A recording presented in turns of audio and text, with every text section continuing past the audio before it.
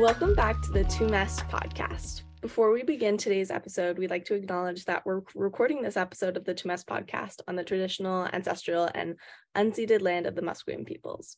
While you may be joining us from a place other than Musqueam land, we encourage you to learn about the land you're situated on, who the traditional owners are and the caretakers of those lands, and how you came to be on the land you're situated on.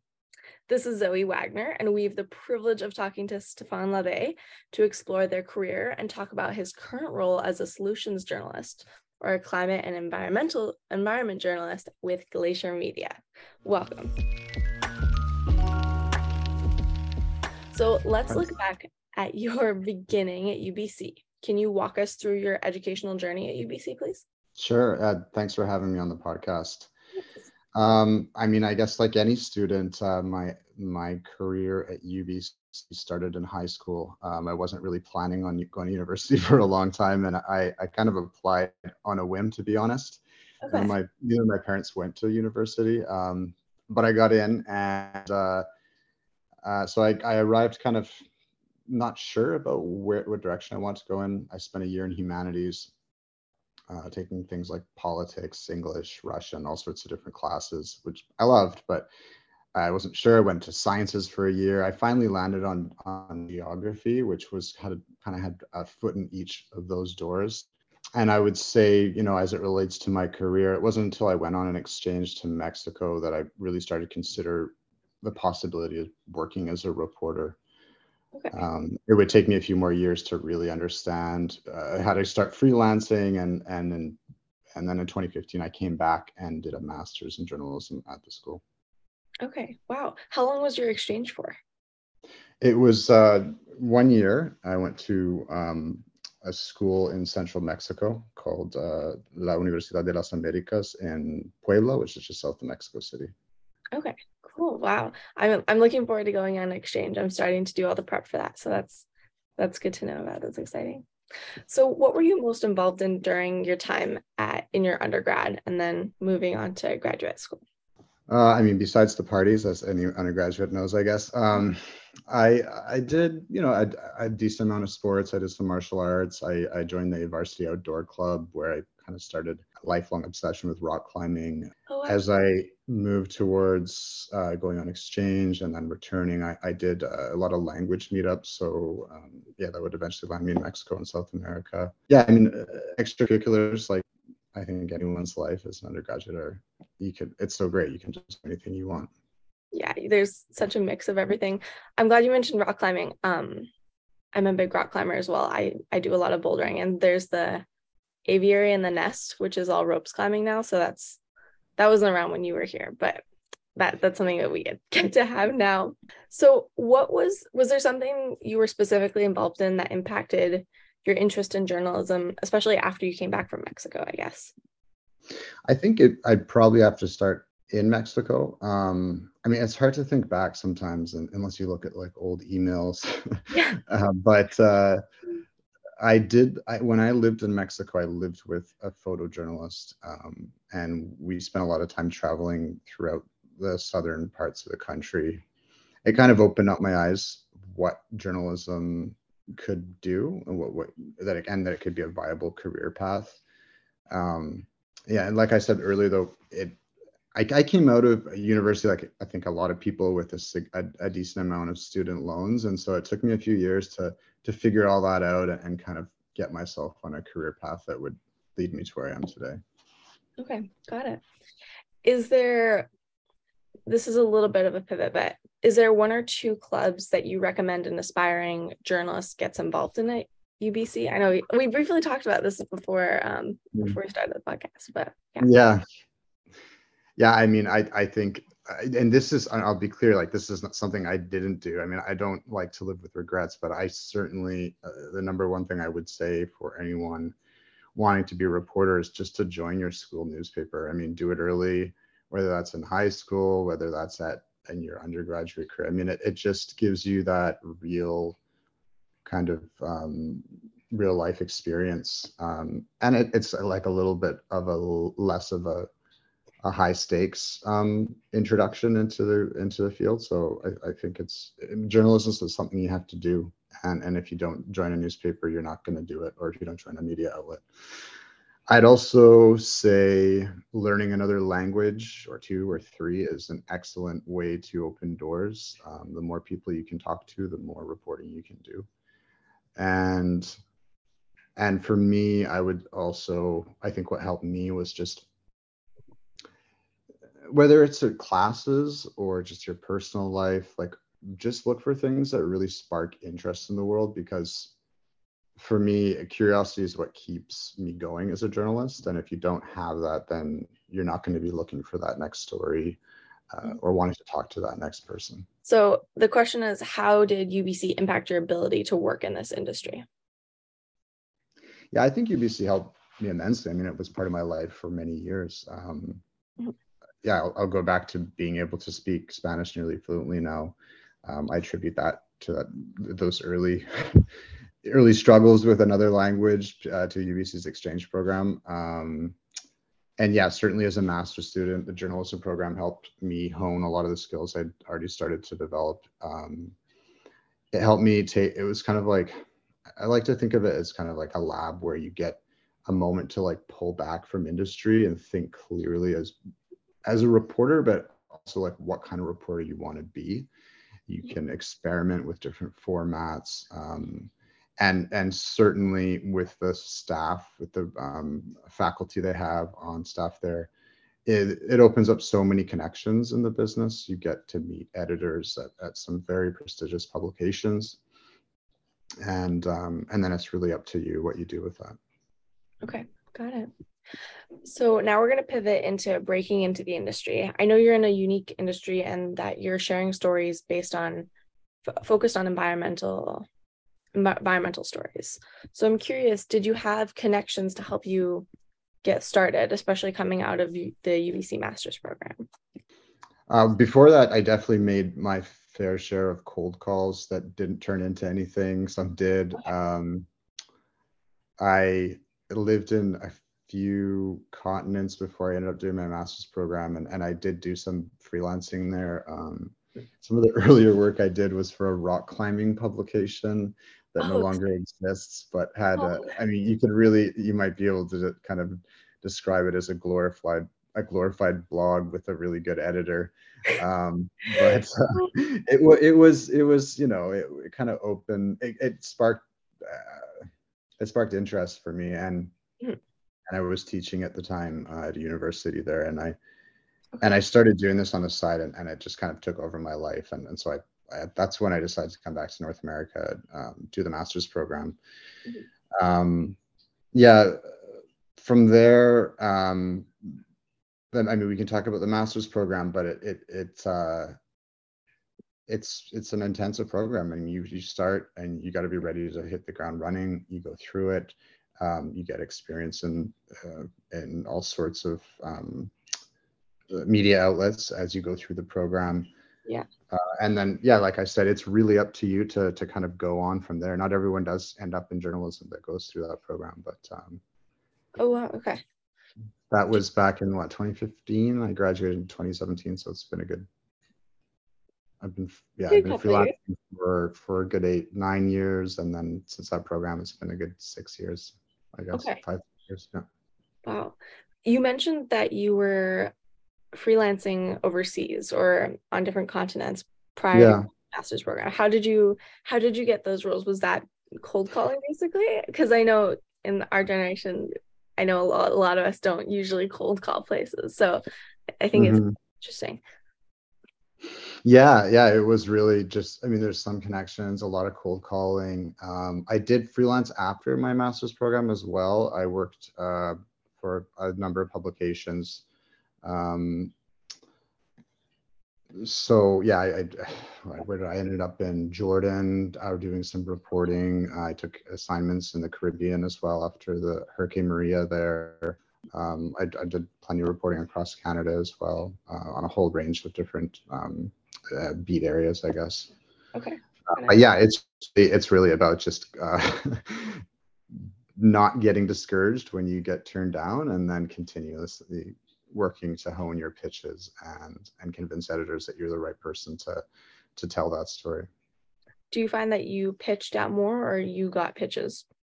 You received pitches more? Oh, at the beginning, you certainly are just pitching. Got it. Yeah, it's up to you to make those, make the case. But yeah, no, as you develop, I would develop relationships with editors, and as you prove yourself, you start getting assignments more, and they'll start trusting you with bigger budgets, travel budgets and things like that.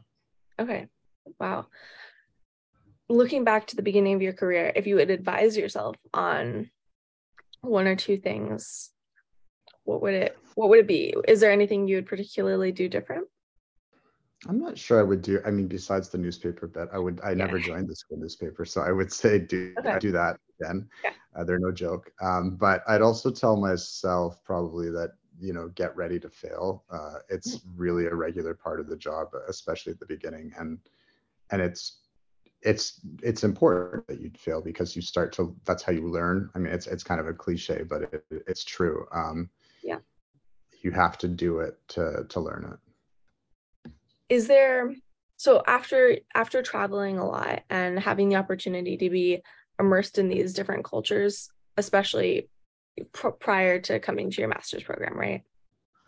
Is there one experience or story that really impacted you that made you want to go back and get your master's? I think, it's hard to really pin down one thing. Yeah. I mean, it'd be easier for me to talk about. Well, let me tell you about some stories that I've done, like as a result of my master's, I mean, even during my master's program. So, coming out of it, I definitely had some really interesting freelance assignments. But before that, I had a really great opportunity. Like I got an opportunity to work an Indigenous reporting program that would send people out to communities across British Columbia, especially around Metro Vancouver. But I'd say, one of the most memorable reporting trips I went on while I was there was to Colombia. I was part of a team of UBC master students at the journalism program that we basically went to 3 different countries: China, India, and Colombia. I went to Colombia. And we were reporting on from various cities on how urbanization was kind of radically changing life in these places, in all sorts of different ways. When we went to Cali, which is a city in Colombia's south, it was at the time when the Colombian government was trying to sign a peace agreement with the left-wing guerrilla group, the FARC.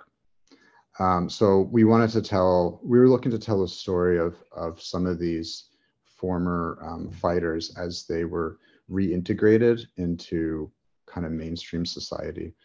I made contact with a nun, actually, kind of an activist nun who worked in the city, one of the most violent neighborhoods in the country, actually. And she had been working for years trying to demobilize gang members. Wow. Get them out of violence into something else in life.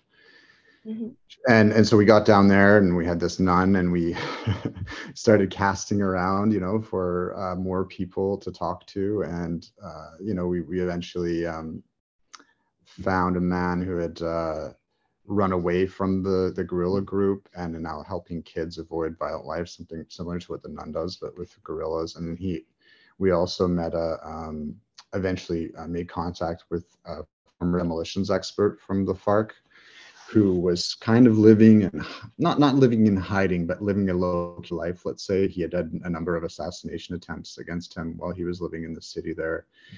And so,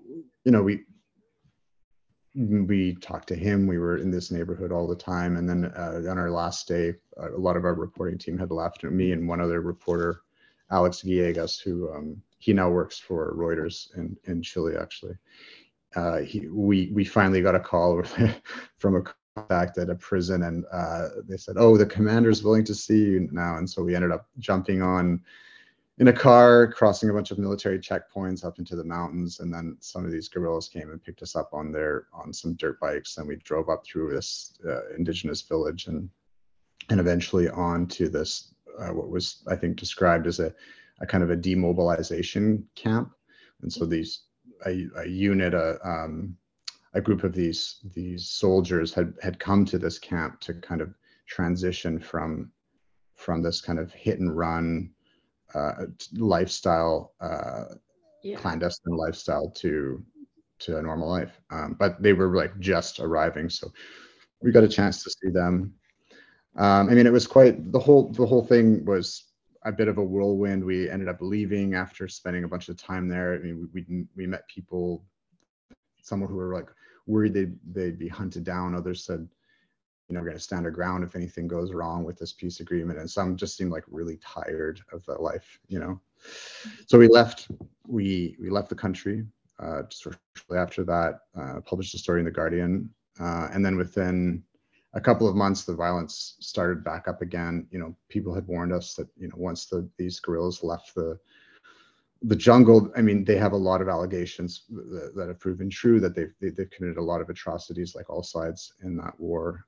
But they also did provide some sort of protection to some communities, and so a lot of indigenous groups, land activists, I guess is one way you could describe them, started getting assassinated. So, you know, it was impactful being there, but it was also something that, you know, kind of sticks with you. Just, you know, you go into a story and sometimes you move on to the next story, but that people keep living that story. And yeah, it's not something you forget. One of many stories, I guess. It sounded like a lot of what you do is just seizing the opportunity in the moment. Do you find that that's still true? Yeah, I mean, certainly. You're, as a reporter, you're always, time is precious, and you've got to kind of, when you see something, a story, or you have an opportunity to speak with someone, to go somewhere at a moment that is telling. Is telling. When I say telling, I mean it's an opportunity to kind of show the world what's happening, you know, as fast as we can make sense of it, and verify the facts on the ground. Yeah, you have to seize that, of course, but you also rely on people and them being willing to talk to you, and so you got to be careful with those stories as well, because they got a life to live after that. So like, I think there's certainly, I mean, like in any profession, there's some people that are more careful than others. Okay, no, that's fair. So looking forward, I guess looking in the now, this is more of a deep question, but what do you believe your purpose is as solutions journalists? So solutions journalism is, it starts with the same proposition as an investigative reporter, or investigative journalism. So that's to, I guess, if you had to kind of sum it up, to root out and shed light on systemic problems that are facing our society, facing our world. But with solutions journalism, you take that starting point, here's our problem, here's what people or a situation is facing, and then you say, okay, let's take that one step further. Let's ask, who's doing it better somewhere else? What evidence do they have that their solution works? And then you can use that reporting and hold it up kind of against the situation that's you're facing in your local community, and say, hey, you know, you can hold that jurisdiction to account. You can say, what's stopping these officials from rolling out that solution here? I mean, look, it's working over here. Yes, there's barriers to maybe being replicated here, but we can learn something. So you can use it to hold as a positive story with evidence, not a piece of fluff. You have to have that evidence. Yeah. But you also can use it as a way to hold people to account. Yeah. Well, so looking into the future, is there something that you specifically want to cover, or something that you're in the progress of trying to get to work on? I guess I don't know how to pose that particularly. Yeah. Well, to be honest, I'm a little bit exhausted right now, because I just came off a months-long investigation with the International Consortium for Investigative Journalists. I had an opportunity to work with them looking into a BC-based, ostensibly BC-based company that has quickly become the largest forestry company in North America. They've got operations across Canada, the US, Brazil, and France. Our investigation, which I carried out with some partners at CBC's National Investigative Team, paper in Nova Scotia called the Halifax Examiner, and then Le Monde and Radio France in France. We traced the links this company has to pulp and paper giant in China and Indonesia. They're kind of sprawling company, huge conglomerate. And they've been accused by some groups for massive deforestation and conflict with communities there. So yeah, we went through this. Since our stories were published, some people and some members in Ottawa Standing Committee on Natural Resources have committed to investigating it. So to look forward, I'm a little bit exhausted, but I have to say that long term, I'd like to do more of that reporting, coming together with 140 journalists, 139 journalists from, I think we were 40 media outlets in 27 countries to report on deforestation. It was, it has a lot of impact when that many good reporters are coming together to really spend time on all sorts of stories and then release that all at once. The impact has been, you can see it across, all these different countries. I'll just add, like, long term, I'm a reporter first, and I could be pulled to any other beat. I'm aware that I could be pulled to any other beat at any moment, and I don't really have a problem with that. I think that's what makes this job so interesting. Okay. Every day's different. Yeah. So coming back, is there anyone you particularly want to work with? Because you said that you've done some of the stories you shared, you've been working with other journalists. Is there anyone you would like to work with in the future, or it just kind of depends on who you meet at a certain time? Yeah, I don't have a short list of. I mean, I have a short list of. I have a long list of reporters that I respect immensely, and that I admire.